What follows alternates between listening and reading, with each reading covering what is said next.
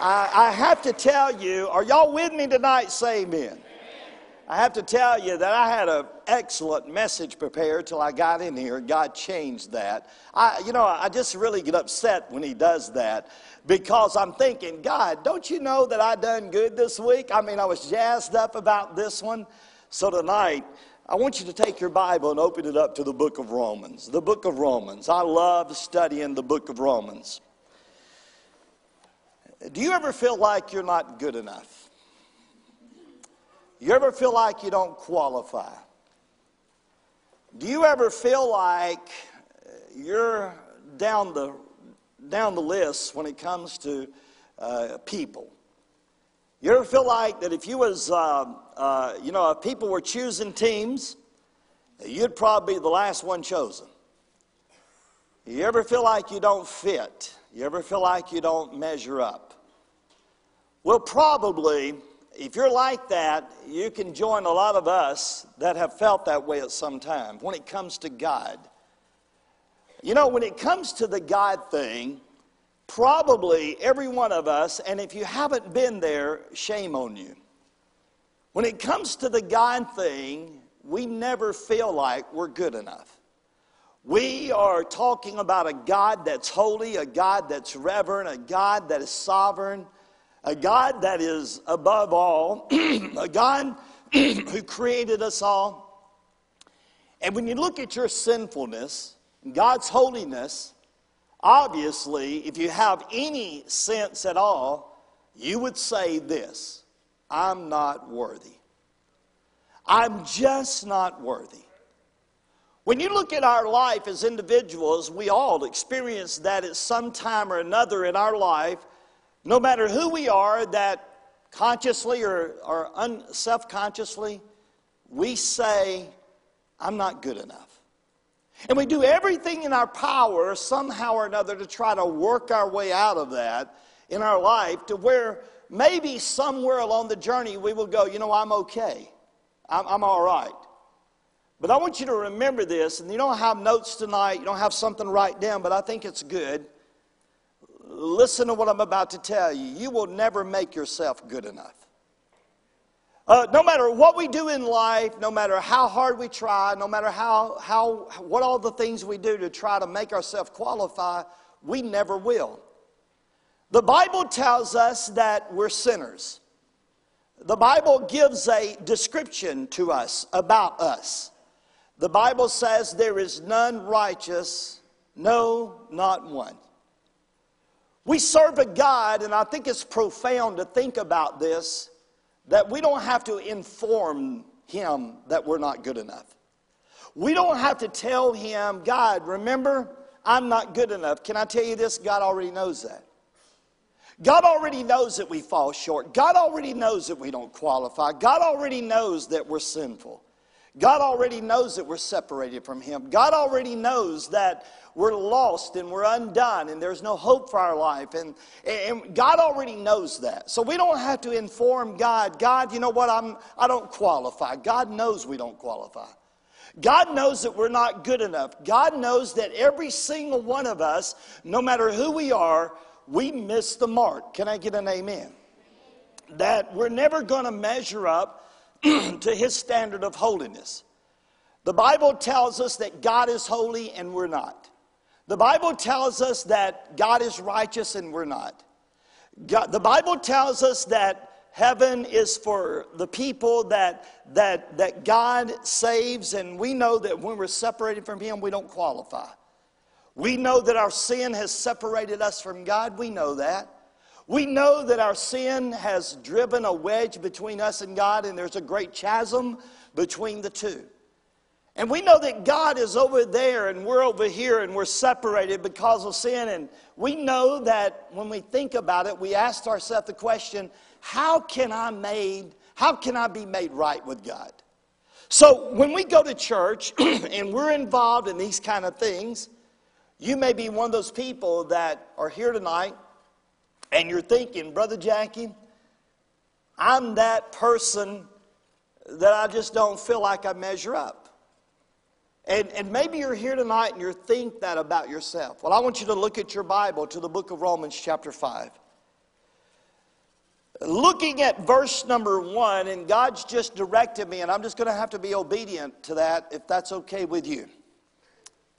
The Bible says in Romans chapter 5 and verse number 1, therefore being justified by faith, we have what?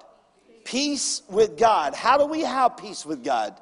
Through our Lord Jesus Christ. That's an amen place, y'all. That we can have peace with God. No matter who we are, no matter where we've been, we can have peace with God. But there's only one way to get that. And that is through the Lord Jesus Christ. No other way, no other qualifier. You cannot qualify for peace in any other way. It's only through Jesus Christ. We have been made justified. That is, we have been put in a place through Jesus Christ that we are justified before God. And because of that, we're not at odds with God any longer. We're not an enemy with God anymore. But rather we have peace with God. Now think about this for a moment as you look at that verse. I'm a firm believer that if you find peace with God, you can find peace with yourself. That is, I believe that part of the overflow of having peace with God is coming to terms where I have peace with me. Now, if you'll notice there in verse number 6, he goes on and talks about grace and faith and all that stuff. But look at verse number 6. He says, for when we were yet without strength, in due time Christ died for the ungodly. Is there anybody in here that fell into that category at some time in your life where you were the ungodly? If you are, raise your hand and say amen.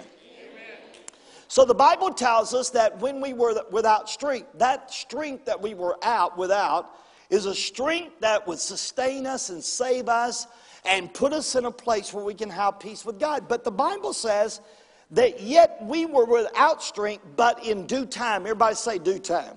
In due time, in time, right on time, God sent His Son Jesus to do something for us that we could not do for ourselves. What did Jesus do according to verse number 6? He died for the ungodly. That's an amen place, y'all. Jesus, in due time, in the fullness of time, God sent His Son to do something for us that we could not do for ourselves. Jesus came to die for the ungodly. And guess what, guys? That means He died for all of us. Because we're all ungodly. Amen. We're all ungodly. You say, well, Brother Jackie, I get that. Jesus came to this earth and He died for the ungodly. I understand that. But how do I personalize that in my life? How do I make that something in my life so that I can be one of those people? How do I personalize this in my life so that it's not just words on a page, it's not just a verse in the Bible, but it becomes who I am? And I want you to notice something that's powerful to me, and this is where God told me to go tonight. Because I don't know who needs to hear this. I don't know where you are in your life, but look at verse number 8. But God commendeth His love toward us, in that while we were yet sinners, somebody help me, Christ died for us. You know, I was coming through the hall in the fellowship hall battling with going, God, I really got a good message prepared here. And God's going, don't you dare do that. Don't you dare do that. And I said, yes, sir. So I said to the Lord in a prayer time, just standing out there with Doug, what? Because I'm thinking, okay, God saying to me, don't you dare do that. Then what, Lord? What, Lord? And He said, Romans 5:8. I want somebody in here tonight to hear Romans 5:8. Yes, sir, Father. But God commendeth. And when I opened my Bible, it was interesting because I can show you in my Bible a note that's written in my Bible right there about that word. And I want you to pay attention to that word as Brother Randy and them come for just a minute. The word commendeth means that God proved. There's another interesting word about that that is in my notes. God exhibited. There's another word that God uses in this word. It says he displayed. I want you to listen to me for a minute. Because we are sinners, and because Jesus died for the ungodly, God did something that is phenomenal. He exhibited his love for you.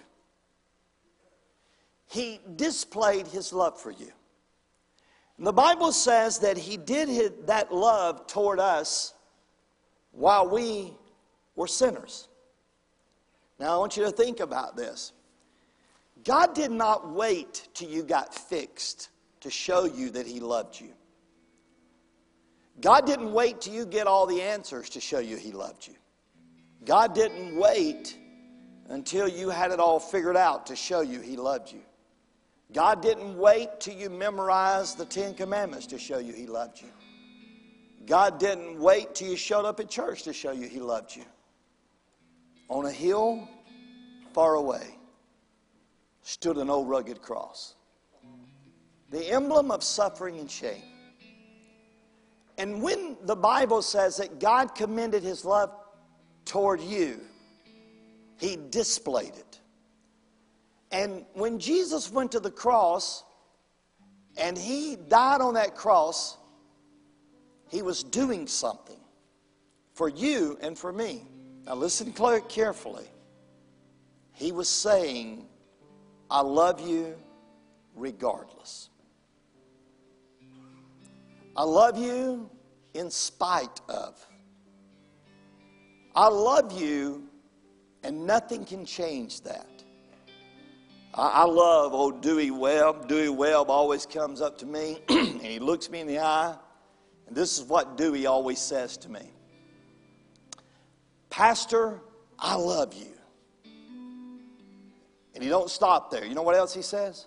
And there ain't nothing you can do about it. I love you, Pastor, and there ain't nothing you can do about it. And he gets serious at this moment and he says, you can't change that. And you know what I believe? You know what has happened to me? He's convinced me, he's telling me the truth. That he loves me and ain't nothing I can do about it. But watch this. God loves you and there ain't nothing you can do about it. And what I mean by that is there nothing that you have ever done to stop God from loving you, and there's nothing you could ever do that will stop God from loving you. God has already done something that's beautiful. God's not a God just of words. God is a God of action. He says, I will love you so much that I will exhibit my love to you. Can you imagine that? That God would say to you, if you were the only person on planet Earth, I'm going to exhibit how much I love you. Now here's how he does it. He takes his only begotten son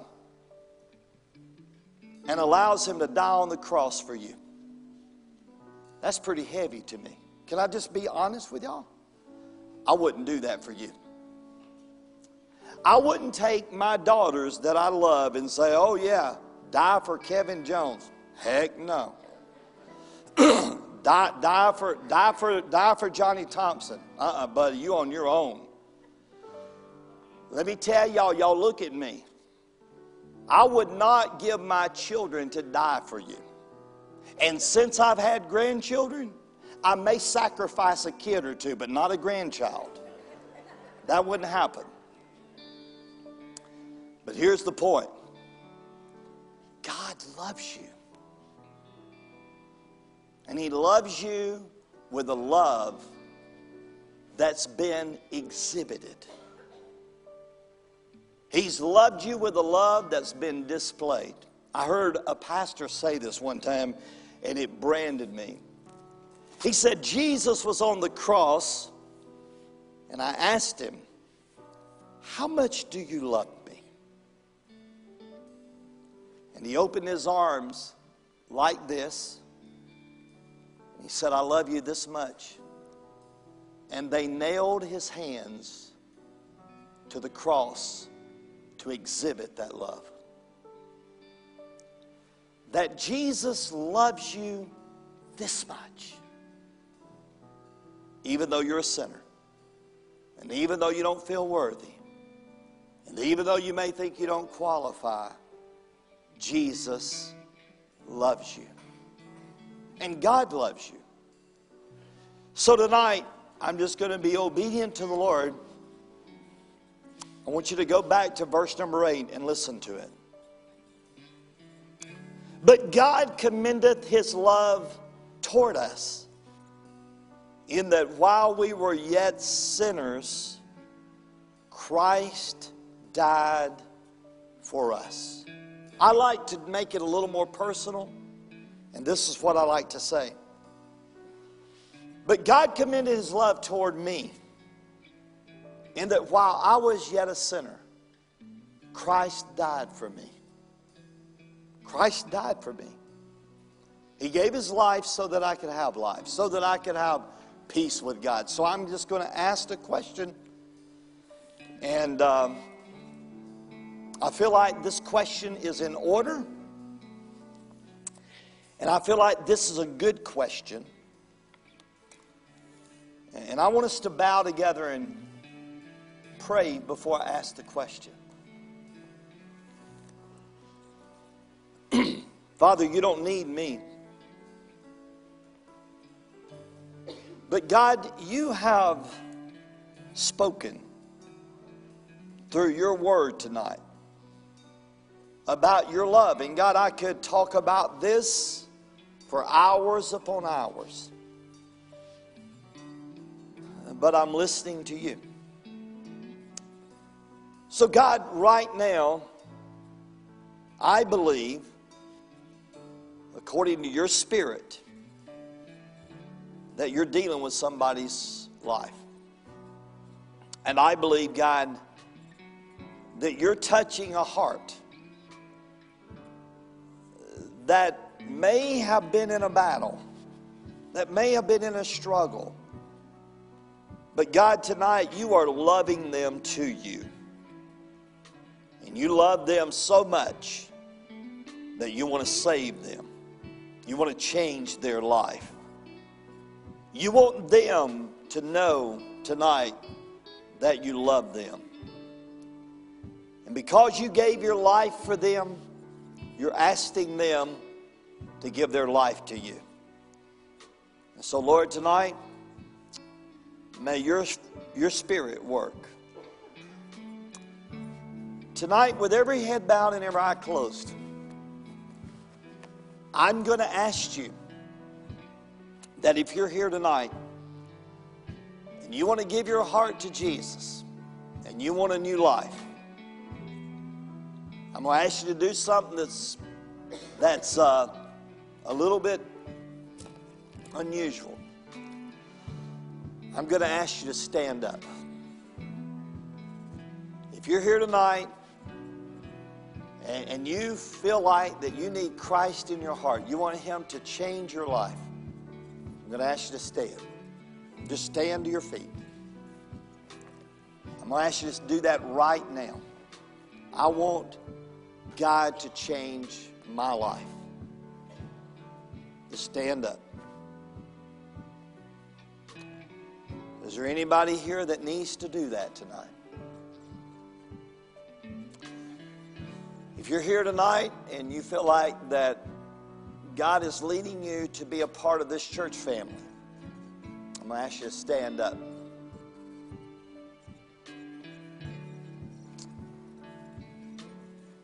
Okay, my man, you just keep standing because what I'm going to do, Everybody's with their heads bowed. I don't want nobody looking around. I'm going to send somebody to you. And they're going to walk with you. And they're just going to take this minute with you. You just keep standing. Anybody else? We're not going to ask you to walk by yourself. We're going to send somebody to help you.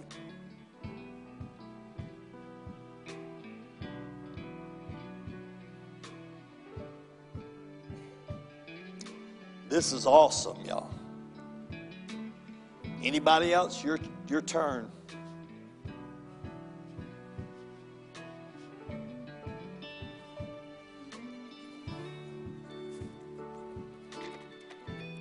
Brother Pat, if you'll take care of those. Anybody else? This is a God moment. Man, I'm so proud of you. Just keep standing. I'm going to send somebody with you to you. But Johnny, if you'll take care of that family. You just bring them with you, Johnny. Anybody else? It's an awesome time. A whole family. To God be the glory. Y'all just keep praying. Anybody else?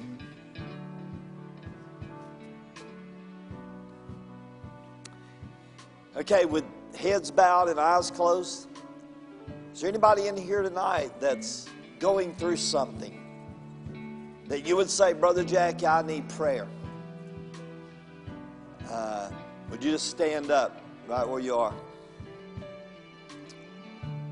Johnny Denson, if you'll pray with that one by you. Beth, if you'll pray with this one.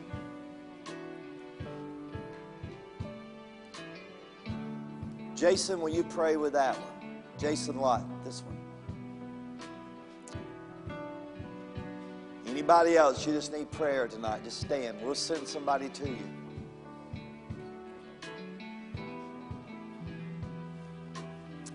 Just sing.